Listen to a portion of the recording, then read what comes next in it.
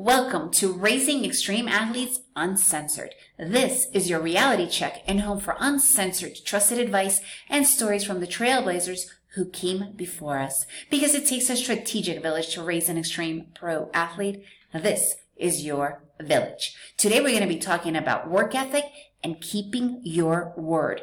Oh yeah. This shit is real. This is important. You need to have work ethic and you need to understand the keeping your word part of the deal. I'm Marina, your host, mother of two aspiring rock climbers and wife to an extreme athlete. Work ethic is everything. Period. Non-negotiable. You could go and listen to my whole episode about having talent, because at the end of the day, talent only takes you so far, and work ethic is what really gets you to everywhere. This is not something you are born with, which a lot of people think that it is. Like, talent can be a little bit of an innate thing, but the work ethic, you're not born with it. It's learned, it's practiced, it's repeated. It is what is necessary to go into and do anything, to succeed in pretty much anything. Okay? Work ethic. But on top of work ethic, something that is really important and that holds as much weight, if not more, that is keeping your word. Your word is everything.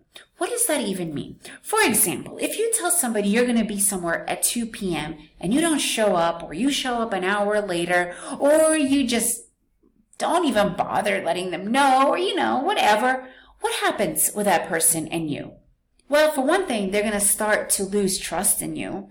They're not going to find you reliable. They're certainly not going to be listening to your word next time.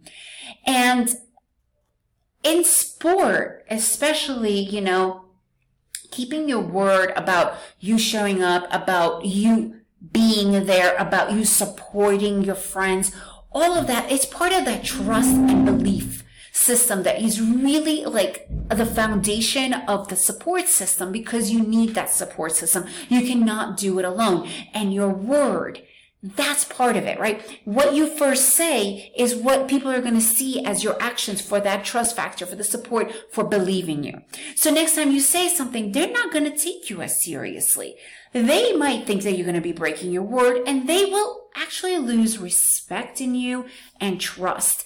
And that's going to show when you are doing your performance, when you're doing the sport, the lack of their word for you, their belief in you, and that's going to affect you. So teaching our kids the power of the word, about sticking to your word, holding your word, keeping your promise, it's an important thing. I know this sounds a little bit like a detour from the actual sport, but it's all one thing, right? It all works together. And this is just one of those skills that we can really show our kids as an important asset to them. And it will give them that much more credibility as well. And support. So I would love to hear your opinion on that. Have you had any issues with your kid keeping their word or your own word, right? Because they look up to us for being role models to them. And if we don't keep our own word, that's what we're showing that, them is like a normal thing to do, even though they hate it, but they're going to learn like that because they're not getting other examples in front of them. If you enjoyed this episode, please share it with your friends and please leave me a review. And remember, it takes a village to build up your child, and that's what we are here for.